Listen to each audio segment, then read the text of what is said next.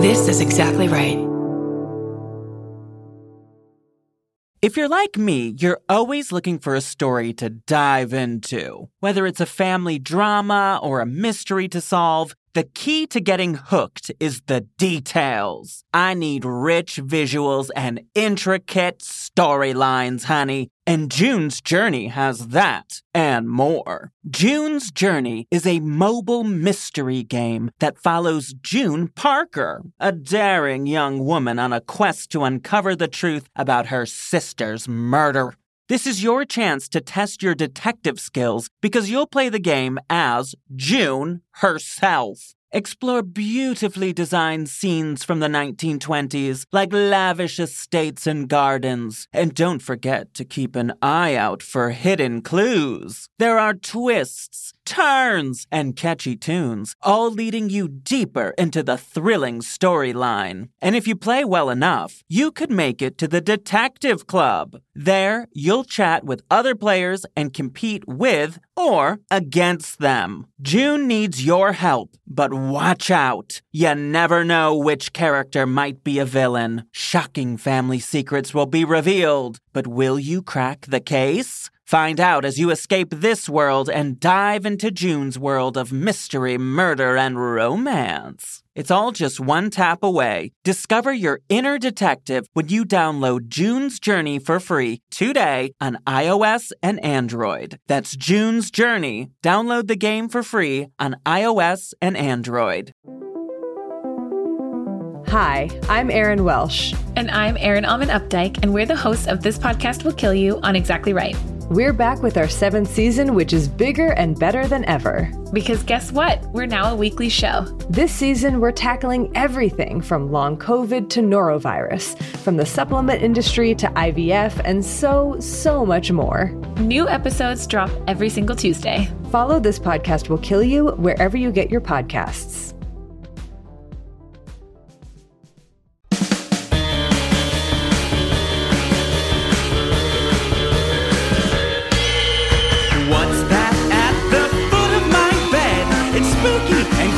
I'm pretty sure it's dead. It's coming this way. Wait a minute, hey, I'm ghosted! By Roz Dressfellers. Please. Hey, boo. It's me, Roz. Oh my gosh. Okay, I can't believe this, but I did not even see this.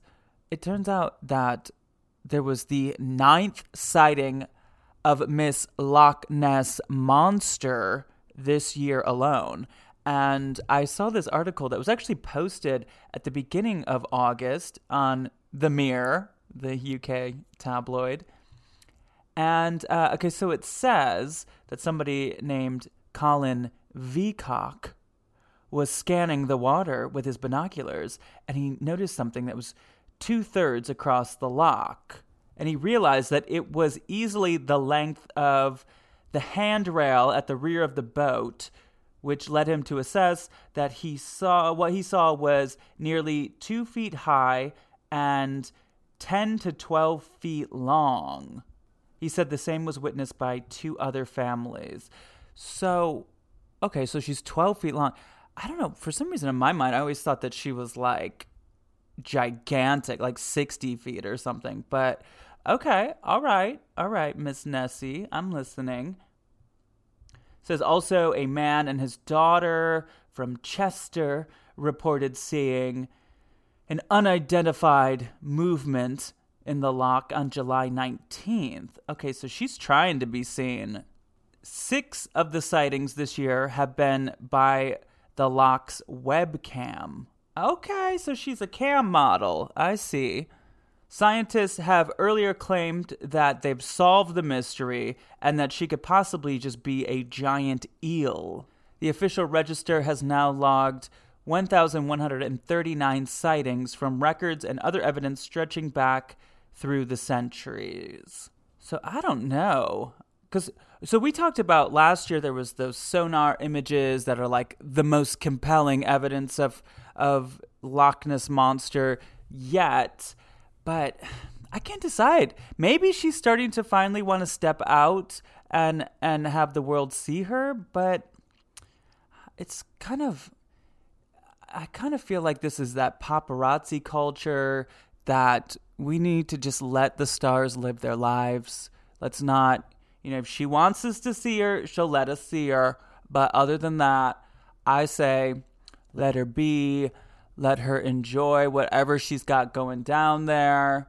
But I'm still waiting for if we've got news to report on her, I want to see her. I want to see her. I want to see eyeballs. How about that? I want to see eyeballs. That's when I'm going to really believe it. I also wanted to read a Facebook group ghost story that was posted in our Facebook group called Ghosted by Roz Dress-Velez. This comes from Celia. Hey, Celia. Who writes, while staying at a friend's cabin in the mountains recently, my partner was outside and everyone else was still asleep while I was in the bathroom upstairs. The stairs would creak when anyone came up or down, and I didn't hear anything, but suddenly the bathroom door flung open forcefully, and I saw a pair of legs with bare feet and what looked like a white cloth wrapped around them at the knees. I screamed, "Damn, babe, can't you knock?" And I slammed the door shut. I thought it was my partner with a white towel wrapped around him since I knew he had been swimming. The energy just hovered outside the door and I could see shadows where feet would be, but no one said anything, and a chill ran down my spine. That's when I realized I never heard anyone come up the stairs. I started getting nervous and I said, "Okay, this isn't funny. Stop being creepy." Again, there was nothing.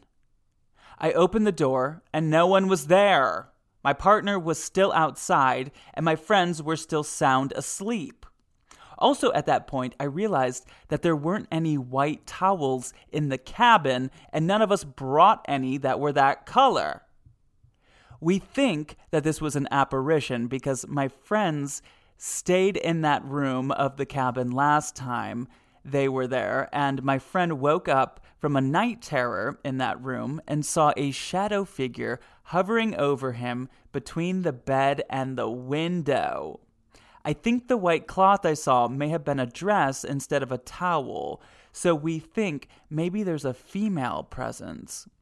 Other experiences that my friends have had there: fucking circus music, the creepiest of all. Waking up to the sound of a woman sobbing and male voices talking to each other. There are some other cabins nearby, but nowhere near close enough to make these type of sounds at an audible level, and they all sounded like they were coming from within the house itself. I think I saw my first apparition of legs. Eek! Thank you, Celia, for sharing that story. It reminds me of when I had on Jess Ambrose, and we were talking about how you often see ghosts from the waist up, and how come you never just see a pair of legs walking around. But yeah, it makes sense that you could just see that. Ooh, ghost legs! Okay, so today I have got BenDeLaCreme, who you may know from RuPaul's Drag Race All-Stars. I love BenDeLaCreme. And I reached out. Dela was like, I like ghosts. I don't really have much stories. Turns out she's got stories. And then after we recorded this, she sent me a message and she's like, "Oh, I've been listening to the podcast and I have more stories." So she's like, "Oh, I'm thinking of all these other ones. The wheels are turning." And so I'm like, okay, well, you're going to have to come back at some point, hopefully. Plus, I mentioned last week at the end of my conversation with R.H. Davis that it's just it blew my mind that it turns out that the week after I talked to R.H. Davis, I talked to BenDeLaCreme, who has been to R.H. Davis.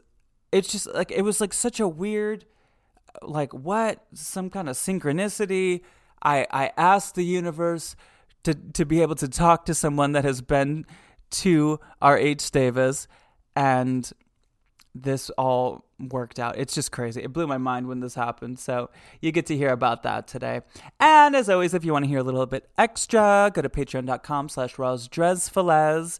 And in this bonus clip on my second tier this week, I found a recent Bigfoot video that the two of us talk about. It was that Bigfoot allegedly was captured on camera in a river in Michigan, and the two of us kind of analyze it. You know, two drag queens analyzing Bigfoot footage. I mean, come on, the content I create. And then we also do the unexplained phenomena thing. So we talk about UFOs and time travel and haunted dolls and that kind of stuff as well. Okay, here we go. My conversation with BenDeLaCreme. On with the show. I am joined by BenDeLaCreme. Hello. Hi. How are you? I am so good. You know, I don't know you as well as I wish I did, but I'm a huge fan. Thank you. I'm a huge fan of yours as well. But we're going to start knowing each other really soon now that I live in LA. Yes. I'm going to make you go to the flea market with me at 5 a.m. Girl, I am the flea market queen. I'm so happy to find somebody else that can be on my level. Because here's what you'll learn about LA is that, you know, we really are kind of like laid back. There's a lot of, it's hard to get out of bed, you know, and I'm not like an early riser or anything, but for a flea market, I could do that. And it's hard for me. Probably the reason I usually don't do that is because I can't find anyone to go with me. Because nobody ever wants to wake up that early. But I am that person. Oh my I am 100% that person. You know, also, I just want to say, like, I've been such a fan of you since, I think the first time I saw you was in Mean Girls when Peaches did it, and you came to Seattle, and I was still living in Seattle at the time, and you, like, blew me away. Oh my God, thank you. Seriously. Yeah, that was show so stealer. fun. Don't tell, like, Willem or Kimchi, but you stole the show. Oh, thank you. How's everything going, first of all? How are you feeling going back into the world? I'm not really doing it yet. Like, it's like, I keep talking to people and they're like, you know, I don't know, like now that I live in LA, which is like super weird to be like, you know, we moved right before the pandemic and now we're like coming out of quarantine, but also like in a new city. And it's like, meet new people, go new places. And you know, and it's not like I don't have friends here, but they're just not like established hangout friends. Like they're friends who have always been in a different city. So people like invite me out, and then I'm that person who like makes plans like 2 weeks out, and then like the night before is like, oops, sorry, something came up, but what came up is my like agoraphobia. Yeah, no, I totally get that. Especially after the pandemic, it's like I'm now so used to. It's like, I could hang out with you, or I could hang out with you with no pants on, with like food on my face, and we can just talk on the phone. Yeah. So which one? Or would like I if you're do? willing to witness me that way in person, and if I'm comfortable enough with you to like have food on my face, then like great, come over. Yeah, exactly.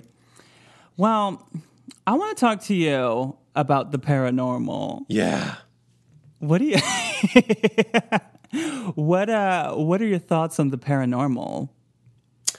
You know, I was about to say I'm one of those people, but I like don't even know if there's categories of whatever. But anyway, my feelings are that I do feel like I have had paranormal experiences in my past, and I do feel like there are potential like explanations for things, but I'm not like a cynic. Like I don't see the point in like trying to debunk paranormal stuff, because like why would that be less valid or real? But I'm also not like a diehard like, you know, pursuer of the paranormal. But you know, one of my favorite movies in the whole world is The Haunting from 1963, not like the terrible one that they made in the early 2000s or whatever it was.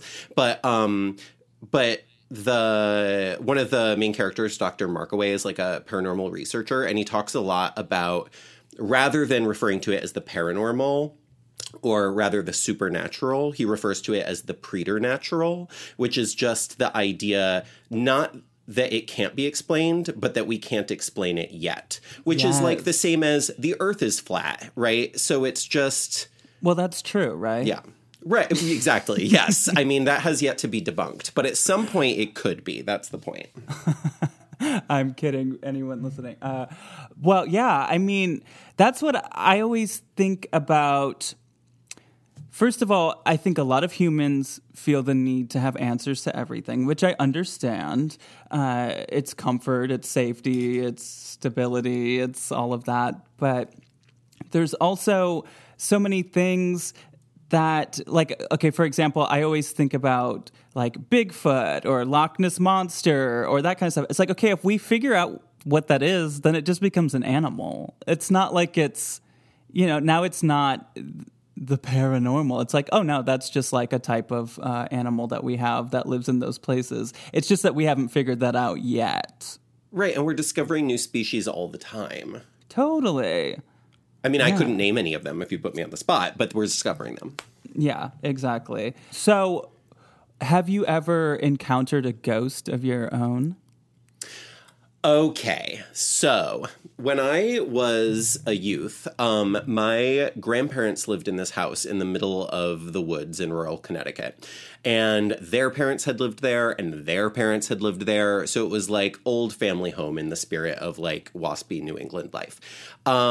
So when I turned 7, it was our turn to move there. And I'd spent every summer there since I was 7, and it was like the fucking worst. Because not only it was remote in the middle of nowhere and boring as hell, it also was the creepiest house ever in like the most classical sense. Like it felt like a Vincent Price movie. Like it was like dusty old faded wallpaper peeling off the walls, creaky floorboards, literal hallways lined with oil paintings of my creepy ancestors. Oh my God. Like super, super creepy. And it was like the house was built in the 1700s, like early, and then kind of had additions built onto it by the family over the years. And there was just like stuff everywhere. Like there's like all these antiques that belonged to like our great-great-grandparents.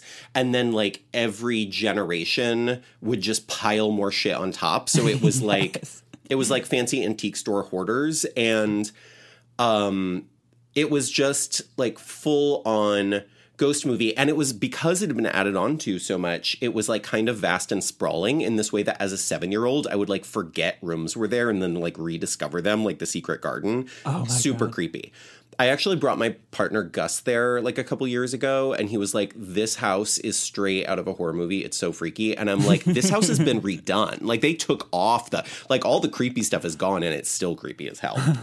So I was like I like wept like for days when I was told that we were going to move into this creepy house. And cause like, okay, there's all this history there, but that's like obviously super linked to energy, right? Whether it's ghosts or whatever it is, there's like energy. And my family is like, my family history on my dad's side is like super tragic. Lots of mental illness, lots of like all sorts of sad stuff. So like all this like exists in this house, right? And there's this weird like allegiance of the family to like live there, which is also like kind of creepy in and of itself, even though all these terrible things happen in this house. So when I was little and we first moved in, at night I started seeing things. And of course that's really easy to chalk up to like, oh, kids, it felt really vivid to me at the time. Like What I did would you see, well, I would see like, there were two things that really stick in my memory. One was in my bedroom, just like looking up into the darkness and seeing figures like in the upper corners of the room start to like creep out of the corners, like spider-like on the walls. Ooh. Yeah. And they were like super, it was that kind of classic, like spindly, skeletal, gray kind of demon looking thing. And I think about it and I'm like, at that time, did I have a point of reference for that? Like I wasn't watching horror movies. I wasn't seeing that, So I'm like, you know, because kids like sort of play stuff over they see in their minds all the time. But like, I'm like, was that even planted somewhere in my head?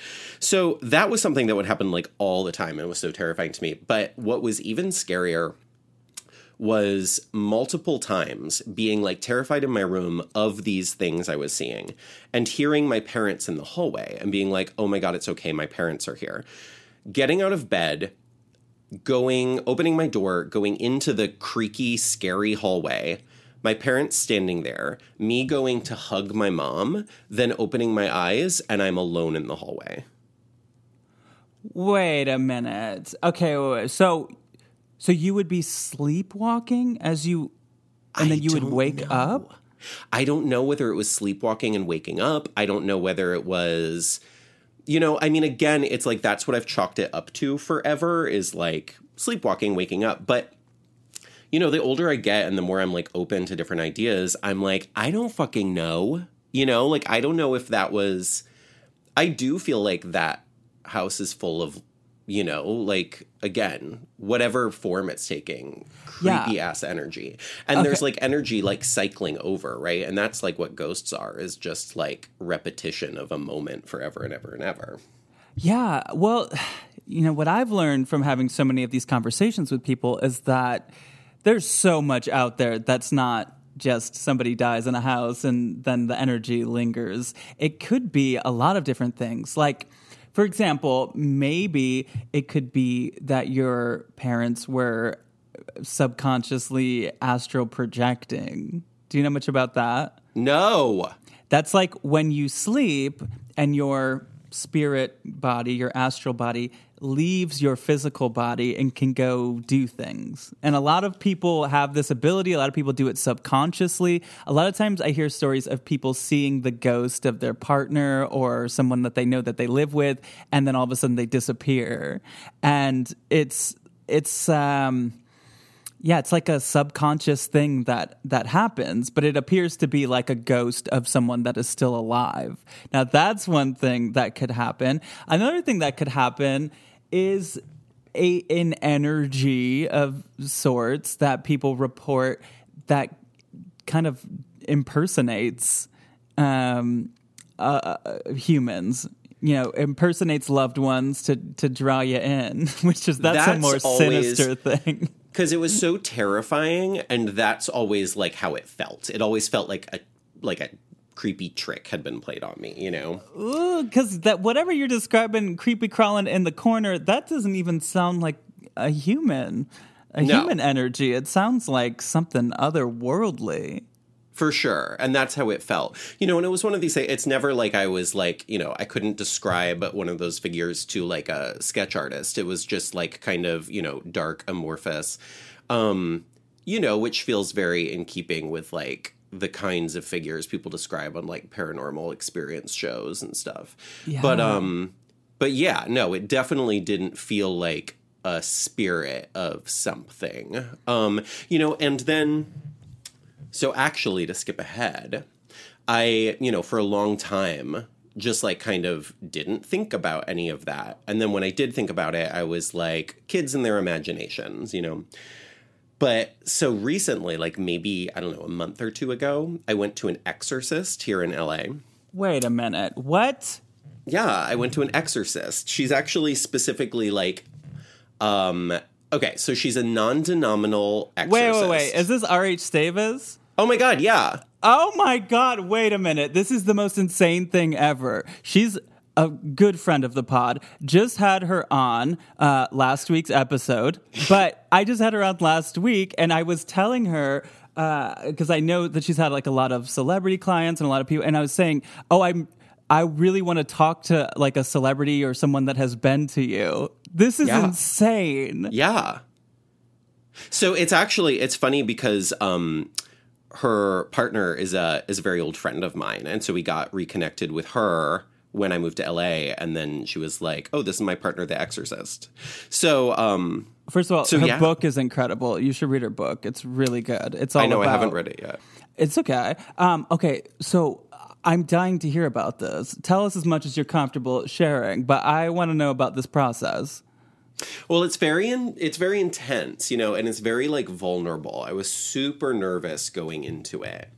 And you know, like, and she is just like wonderful. Like her energy is really great and calming, but also like authoritative in a way that you feel like you're in good hands, right? Totally. So, you know, so I went to her place, and it was funny because her partner was like just like in the front yard, and we just like sat down, and I was all like a mess, like, oh my God, what's about to happen? And she's literally just like, how are you doing? Like, how is Gus? Like, you know, just having like very normal chit chat with me. And in my brain, I'm like, this is very weird that this is so normal to her, you know? So normal, yeah. And then Rachel comes out and kind of joins the conversation, and it's just like very, you know, and in my head, I've been spinning all day about what this is going to be. And then, you know, in the middle of just like, how's your week been? It's suddenly like, okay, let's go do an exorcism. So we go into her like room where she performs the rituals. And, you know, I talked a lot to her about, like, I'd asked her lots of questions before I'd even decided that I wanted to do this. I asked her lots of questions, like, kind of about what does the term exorcist mean in this scenario, you know?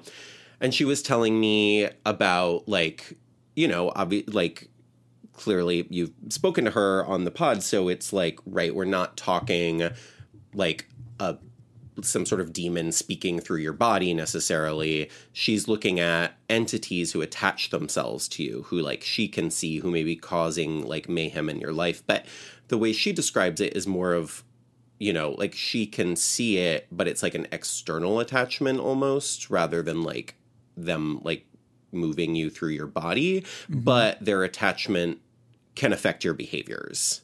And it can affect, and the attachments can like come from any number of places, and like trauma can attract an attachment or an entity. So that was like really interesting to me. And I started being like, okay, what things in my life that I've like struggled with are potentially, you know, a result of this. You know, and again, it's like, it's not a thing that I was like, whoa, I hear this, I 100% am like, yes, this is what's happening, I believe in it in a like really active way, but it's more like to me, this feels like there's no reason this would be less true than anything else, right? Like, I have gone to a therapist for a long time. I like take meds for bipolar, right? Like, if I believe in neuroscience and like talk therapy, then like, why not, you know? So we go into her space, and she kind of first talks me through what it's going to be. She kind of like says, you know, how we're going to go about this. And then the next step was, she was like, I'm going to ask you a couple of questions about your life. And then I'm going to ask you a couple questions about your life, but as you answer them, I'm not going to be looking at you. I'm going to be looking to the spirits, whatever is present, who's, you know, and I'm paraphrasing this, and I like, I'm sure that she would listen to this and be like, oh my God, you're saying that wrong. But this is the vibe. Well, she has her own like language, you know, because what she does is like something that I don't think anybody else really does. So she kind of has her own terms for different things, and exactly. And I'm sure I'm getting them all wrong. But the good news is she has a book, and you can listen to the 2 times she's been on this show. Like, if people are curious, there's ways of figuring this out, what her process is like, more decoding my babble. But so she's basically like, I'm going to listen to these spirit guides, and they are going to be answering as you're answering, and their answers may not be the same as yours. So she started asking me about my childhood, and I'm telling her the story of just kind of like, this happened, then this happened, then this happened. Just like, you know, physically where my body moved through space and how it felt, you know. And, you know, after asking me a series of questions, she's like, okay, this is this is how these other spirits present answered these questions. And in some ways it was the same. In some ways it was very different. But one of the things she brought up that I had not brought up at all, because I did not talk about any of the stuff that I have talked to you about thus far, is she said to me, when you were very young, you were able to see entities and spirits present. You like had this connection, and you had this ability and this openness. And over the years, you were told that this was, you know, silly and ridiculous and in your head. And so you stuffed it down. And you no longer have that access, but you can have it if you develop it. So how do you feel about that? Do you want to develop it?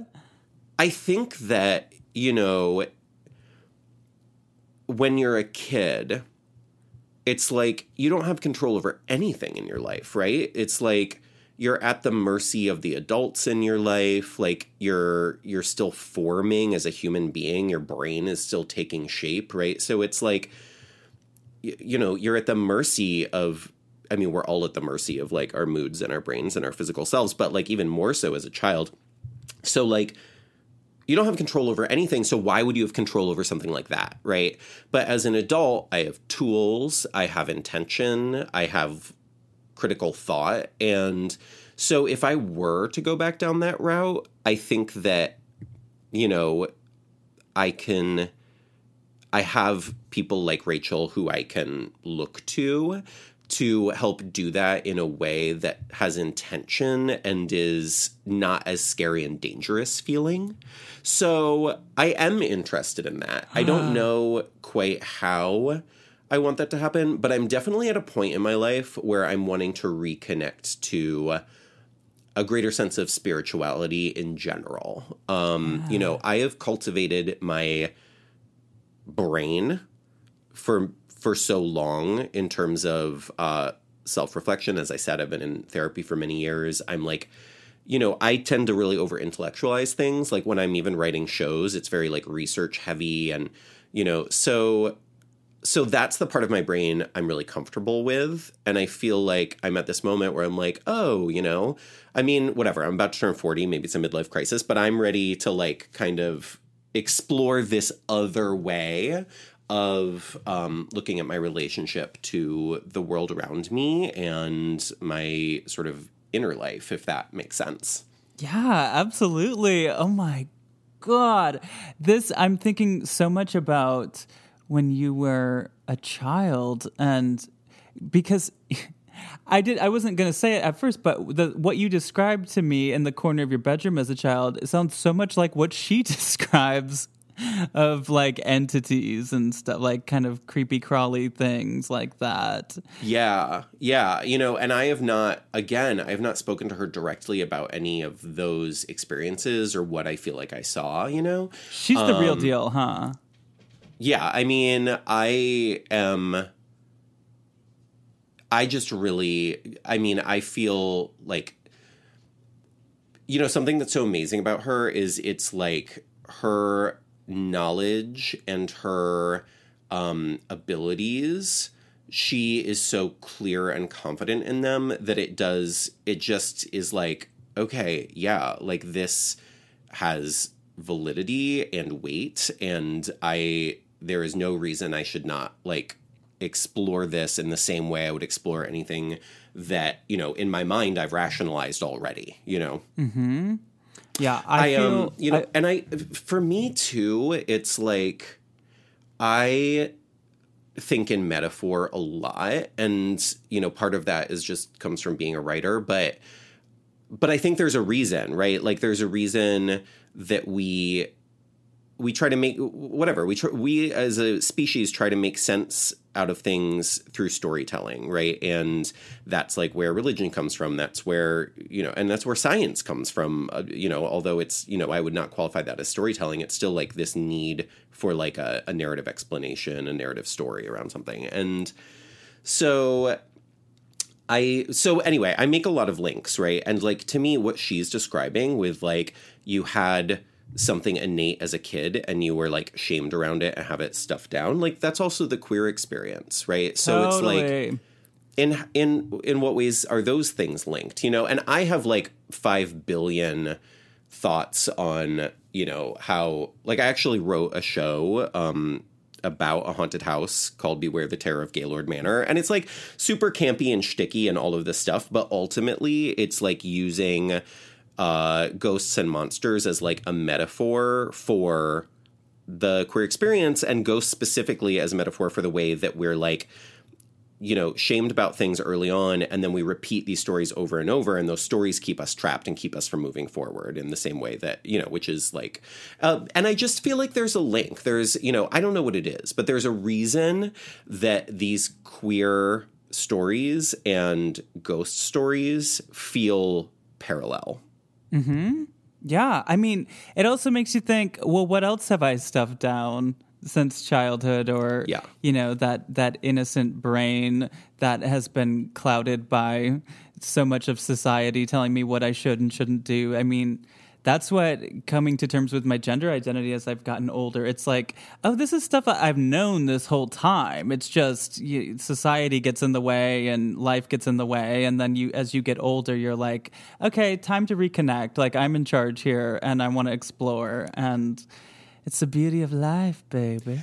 Yeah, I mean, that's been my experience as like a queer person in terms of, I mean, just how I relate to my own queerness, but also as an artist, you know, because when I make the best work, it looks the most like how my imagination ran wild when I was a child. You know, I feel like so much of growing up is undoing what the world has stifled that was just already inherently you know? Yeah. If you're like me, you're always looking for a story to dive into. Whether it's a family drama or a mystery to solve, the key to getting hooked is the details. I need rich visuals and intricate storylines, honey. And June's Journey has that and more. June's Journey is a mobile mystery game that follows June Parker, a daring young woman on a quest to uncover the truth about her sister's murder. This is your chance to test your detective skills because you'll play the game as June herself. Explore beautifully designed scenes from the 1920s, like lavish estates and gardens. And don't forget to keep an eye out for hidden clues. There are twists, turns, and catchy tunes, all leading you deeper into the thrilling storyline. And if you play well enough, you could make it to the Detective Club. There, you'll chat with other players and compete with or against them. June needs your help, but watch out. You never know which character might be a villain. Shocking family secrets will be revealed, but will you crack the case? Find out as you escape this world and dive into June's world of mystery, murder, and romance. It's all just one tap away. Discover your inner detective when you download June's Journey for free today on iOS and Android. That's June's Journey. Download the game for free on iOS and Android.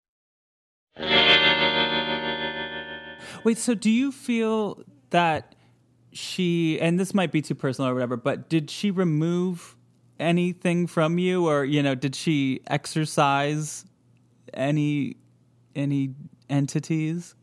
Yeah, you know, so she did tell me that she saw one minor entity on me, and I don't remember the name of it, but the way she described it was as something that amplifies. So she said it's like not something to worry about. It's like, she was like, you know, we'll get rid of it here today, but this is something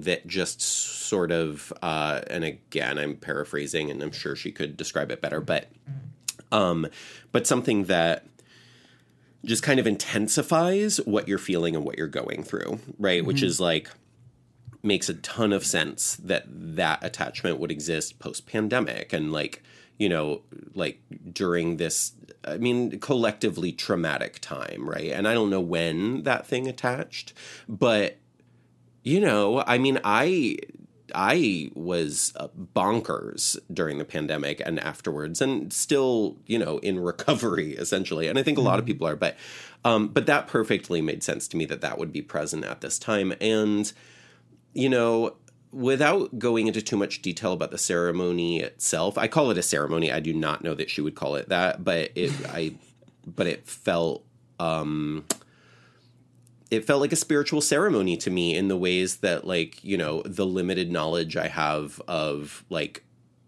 I don't know, like indigenous cultures and stuff, but she was like calling on various spirits and energies and to come and move things through me. And I don't pretend to understand all of it. And I also, one of the things she talks about afterwards is she's like, this is one step, but it is up to you to, like, cultivate this connection. Like, she essentially connects you to maybe some things you've been blocked around, but, like, it's up to you to maintain that openness. And she has, like, sort of a spiritual practice. If you go to her Instagram, there's several posts that kind of outline it, but it's just something you do a few minutes a day, and you kind of call on spirit or whatever your, kind of power is, and just kind of ask to be open, ask to be connected with, ask to be communicated with.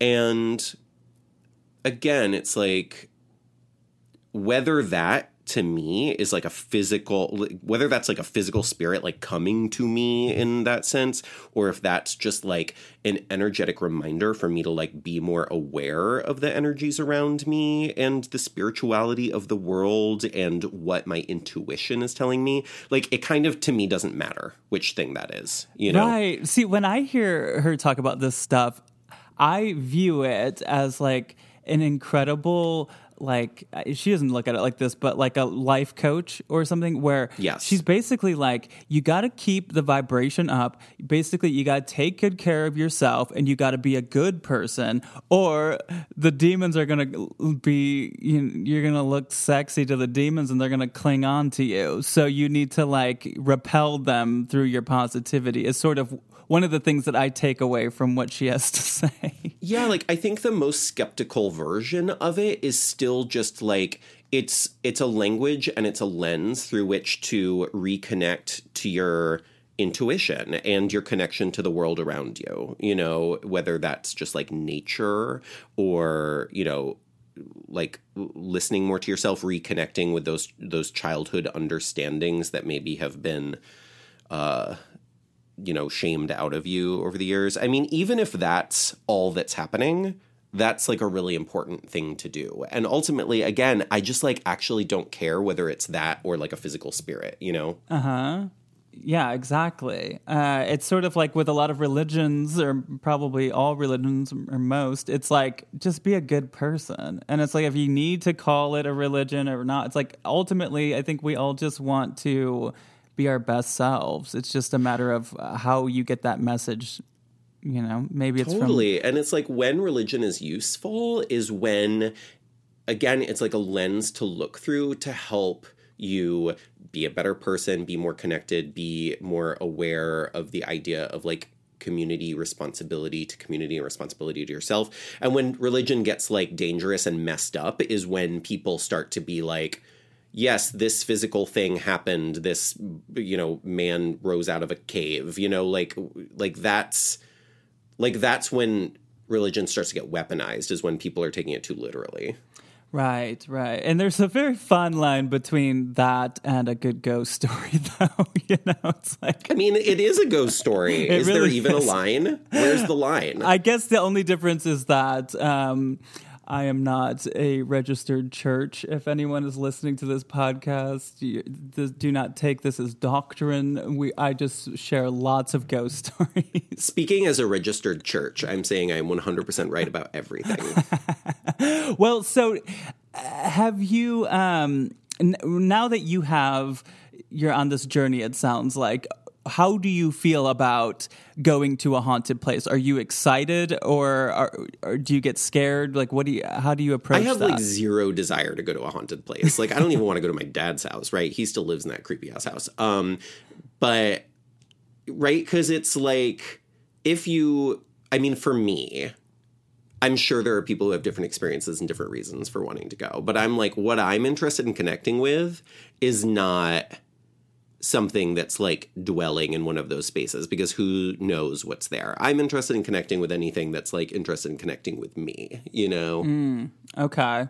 Like, I don't need to go like go on somebody's turf and have them yell, "Get off my lawn," right? Like, I don't want the like ghost version of that. Right. Well, because that's the thing, that as you develop like a mediumship or like being able to connect with the spirit world, the part that always scares me about that, because I feel like I could do that as well. I think we all probably could connect more in that way if we wanted to. But what I get nervous about is turning it on and off and being able to have control of it, because like, you know, someone like you travel around the world, you're in hotel rooms, you're in old theaters, you're in, you know, all these different places where there's probably at least one spirit lingering around, and it's a matter of, do you want to be open to them or not? I mean, certainly not in hotels. I will tell you that, like, I have never, like, seen a thing in a hotel, but there are just some hotel rooms that have given me a vibe that I am like, nope, not interested. I need to get some sleep so I can get back to the airport, and, like, whatever is trying to happen right now, I am, like, fully, like, in... Nope, block it, not interested, no thank you. Have you ever had a theater ghost experience? You know, I personally have not, but I have heard stories from so many people, and I love like the weird, interesting, I mean, I guess it's not weird, but there's such a theater culture around ghosts. Like, have you talked with anybody about the like ghost light tradition? Oh, yes. It's so weird and like fascinating, but also like, why would that even exist if that were not, you know, like, it's clearly a major issue. Like, they, you know, I mean, especially Union Theater is so expensive. If somebody's going to set up a light, you better have a good reason. So basically, they put a light on stage when the place is closed down that they just keep on at all times. Yeah, and it's super creepy. Like, the light itself is like, it's on a stand. It has like a cage around it. I mean, I'm sure there's other versions of this, but this is what I've seen in most theaters. And it just like sits in the middle of the stage and like casts an eerie glow, which to me, I'm like, that feels like it makes it worse, but okay. But what is the like superstition behind that?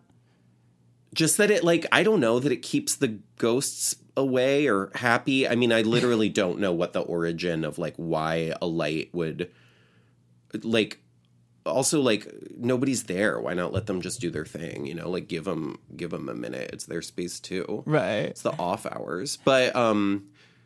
But yeah, so I don't know, but I love that it's a thing, and it's like does not matter whether anyone who works in the theater is even remotely superstitious. They still do it.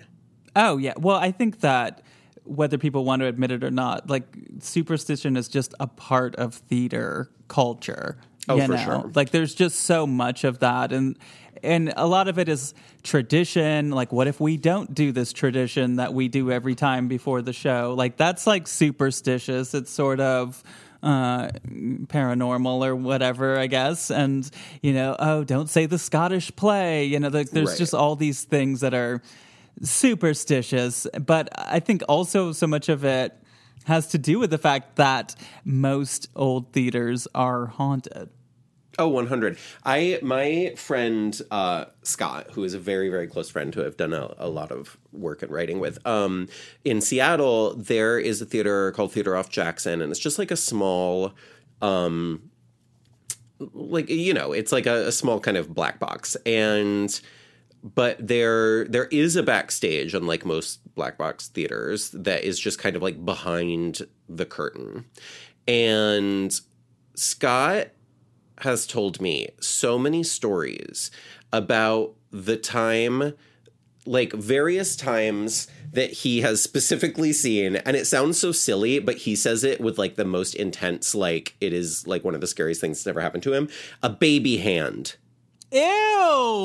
Yeah, it's like a baby hand, and it moves the curtains. Okay. So do you think it's a baby, or is it like that Kristen Wiig character with the baby hands? Oh, I had not even thought of that. But like, yeah, I mean, I feel like the stuff that's mounted there in terms of like what kind of shows are put up is very in the spirit of that Lawrence Welk sketch. So, oh my God, a baby hand.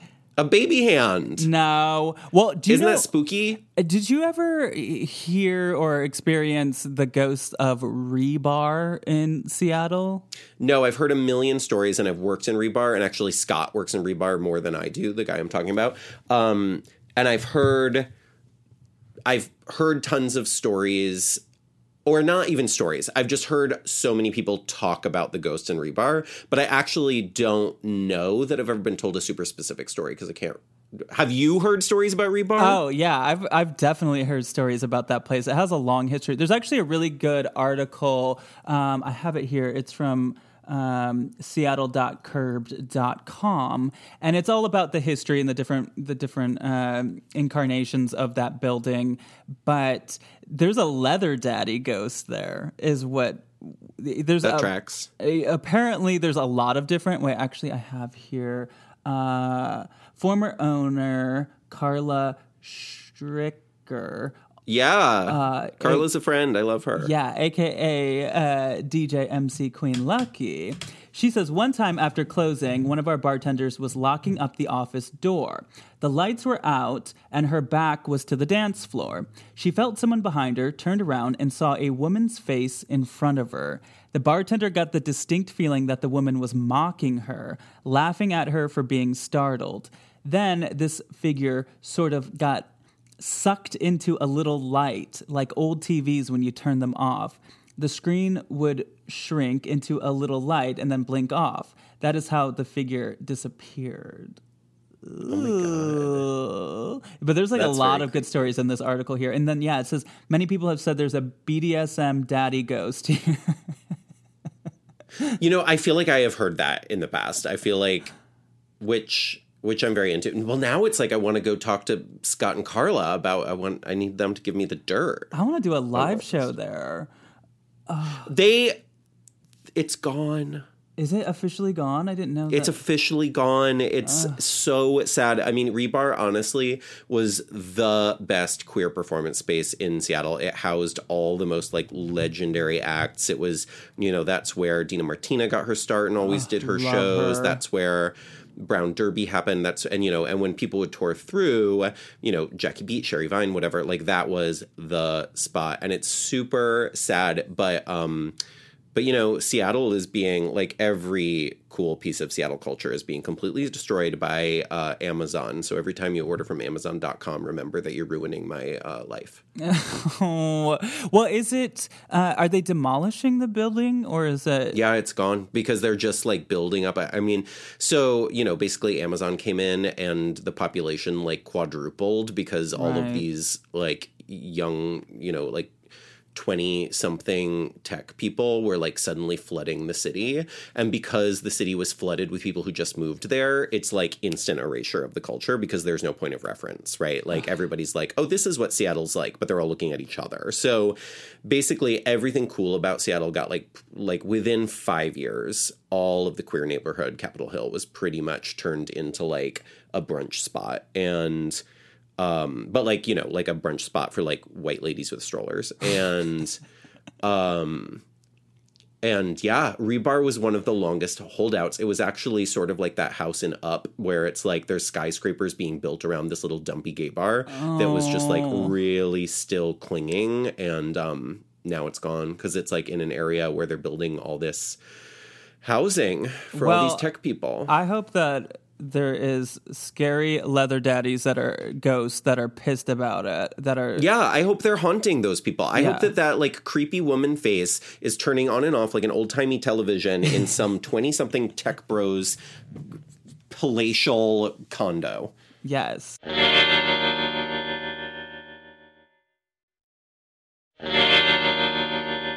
Let's do another thing here. You want to hear some ghost voices?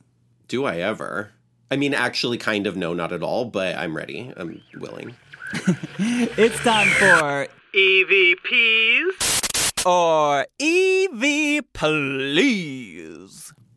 So I've got two of them here, and I want you to tell me what you hear, and then I'll give you some options of what this particular ghost hunter believes they've captured. So this first one comes from EVP Class ABC on YouTube, and it is at the Pioneer Square Best Western in Seattle, which is a turn-of-the-century boutique hotel said to be haunted. Pioneer Square is super haunted. So what is this saying?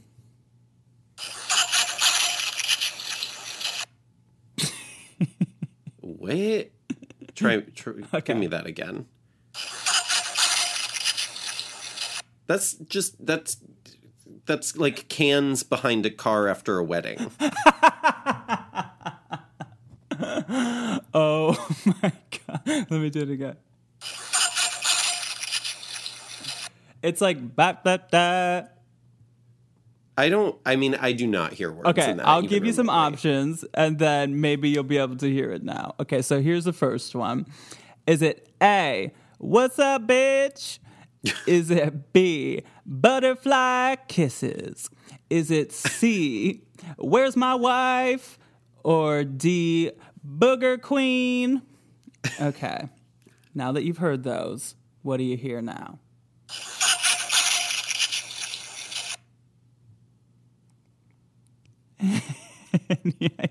Still cans? I'm going to go with Booger Queen.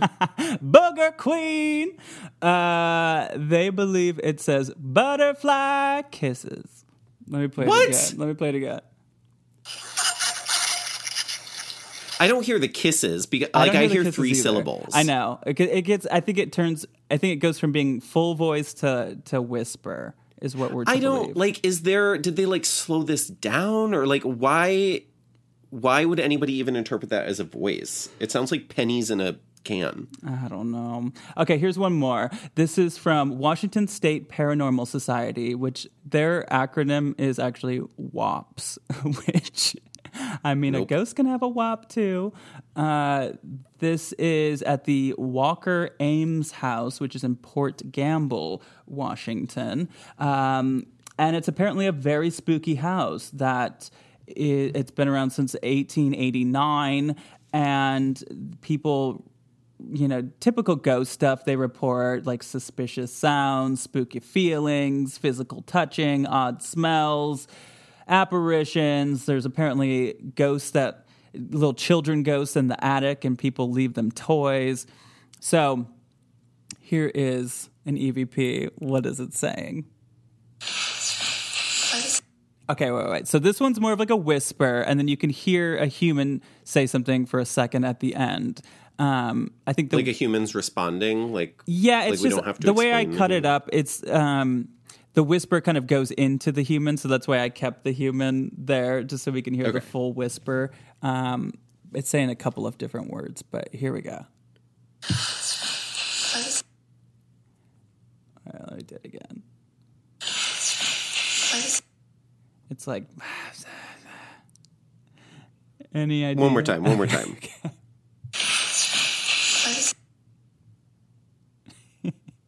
my God. Well, the beginning sounds like gasp, right? I feel like they're saying the word gasp. I don't know if anybody remembers season 6 of Drag Race, but oh my God, what's wrong with me? Oh my God, every fan is going to murder me if I don't remember. Jocelyn Fox. Oh my God, I can't believe I forgot her name. Anyway, Jocelyn Fox, in a challenge, is supposed to gasp, but instead she reads the word gasp off the script. So that's all I'm hearing. My I'm just God. hearing Jocelyn. Okay, well, let me give you some options here. Is it A, no one's doing the dishes? Is it B, this toy sucks? Is it C, that's not fair? Or D, gasp, wonk, wonk. All right, let me...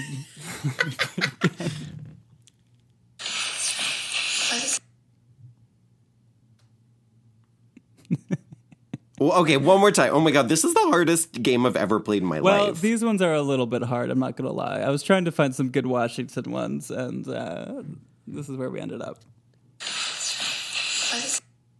Whatever. It's clearly gas womp womp. They believe it's no one's doing the dishes. No one's doing the dishes. I mean, I am just like not hearing that. I know. It's also easier like with headphones, and we're doing this over Zoom, so I'm giving them the benefit of the doubt. I'm just going to rattle off. But like also, what were the circumstances? Was anyone doing the dishes? Apparently not. I don't know. This was in I just feel like that's like we need contextual information. Well, they did. To, I didn't include this part because I'm always like, let's just hear the voice and see how clear it is. But they said it was in the kitchen of the house, so maybe that makes a little bit more sense. I don't know. I guess that lends credibility. Okay, well, you know what, Ben? This has been wonderful. And you're one of these people where I reached out to you and you're like, I don't really have any ghost stories. Girl, this is a great episode. Well, then I like thought about it and I was like, oh, yeah, I guess I got some stuff. And then I was like, well, what I have to say will maybe take like 10 minutes. I don't know how we're going to fill the rest of the time. But now I'm like, I feel like we're going to have to do sequels. Please, I would love to. Keep your eyes and ears open if anything else happens, and come on back and we'll talk about it. Yeah, I'm going to do Rachel's connection to spirit and see where it leads me. Ooh, well, can you tell everybody, where to find you and all that stuff? Yes. You can find me on all social media. Well, not really, because I don't use TikTok because I'm not from 500 years from now. But you can find me on Twitter, Instagram, Facebook at BenDeLaCreme, all one word. And, the next big thing I have going on is that I'm working on production for Jinx and my holiday tour, which is November and December throughout the UK, US, and Canada. So go to jinxanddela.com if you want to find me. I probably will, maybe we'll tell a Christmas ghost story. Maybe we'll do some Christmas Carol. So. Oh, yeah. I mean, that's one of my favorite parts of Christmas. Oh, absolutely. And we had Jinx on around Christmas time last year, and I was just, raving about your special, and then you guys making a cameo, and what was the holiday movie? What was it called? Happiest Season. Happiest Season. You guys are the Christmas queens now. I love it. I know.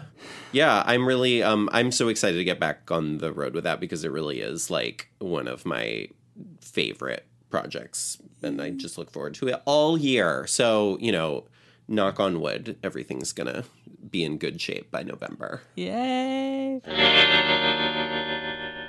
Thank you so much to BenDeLaCreme. If you want to hear a little bit more, go to patreon.com/RosDresFales. On my second tier, you can hear us analyzing a Bigfoot video and talking about unexplained phenomena such as UFOs, time travel, haunted dolls, that kind of stuff. Please rate the show 5 stars on Apple Podcasts. And if you have a ghost story, you could leave it in a 5-star review. I also would love to hear your ghost stories to be on future listener episodes. So please email me at ghostedbyroz@gmail.com. Subject line, listener episode. Give me a couple bullet points about the stories that you have, and maybe we could work something out. I also have a Facebook group called Ghosted by Roz Dresfales. Great place to leave a story, to connect with other people that like this weird, funky shit. I'm on Instagram at Roz Hernandez, cameo Roz Dresfales. I love you all, both living and dead. But if I didn't ask you to haunt me, don't haunt me. Okay, bye!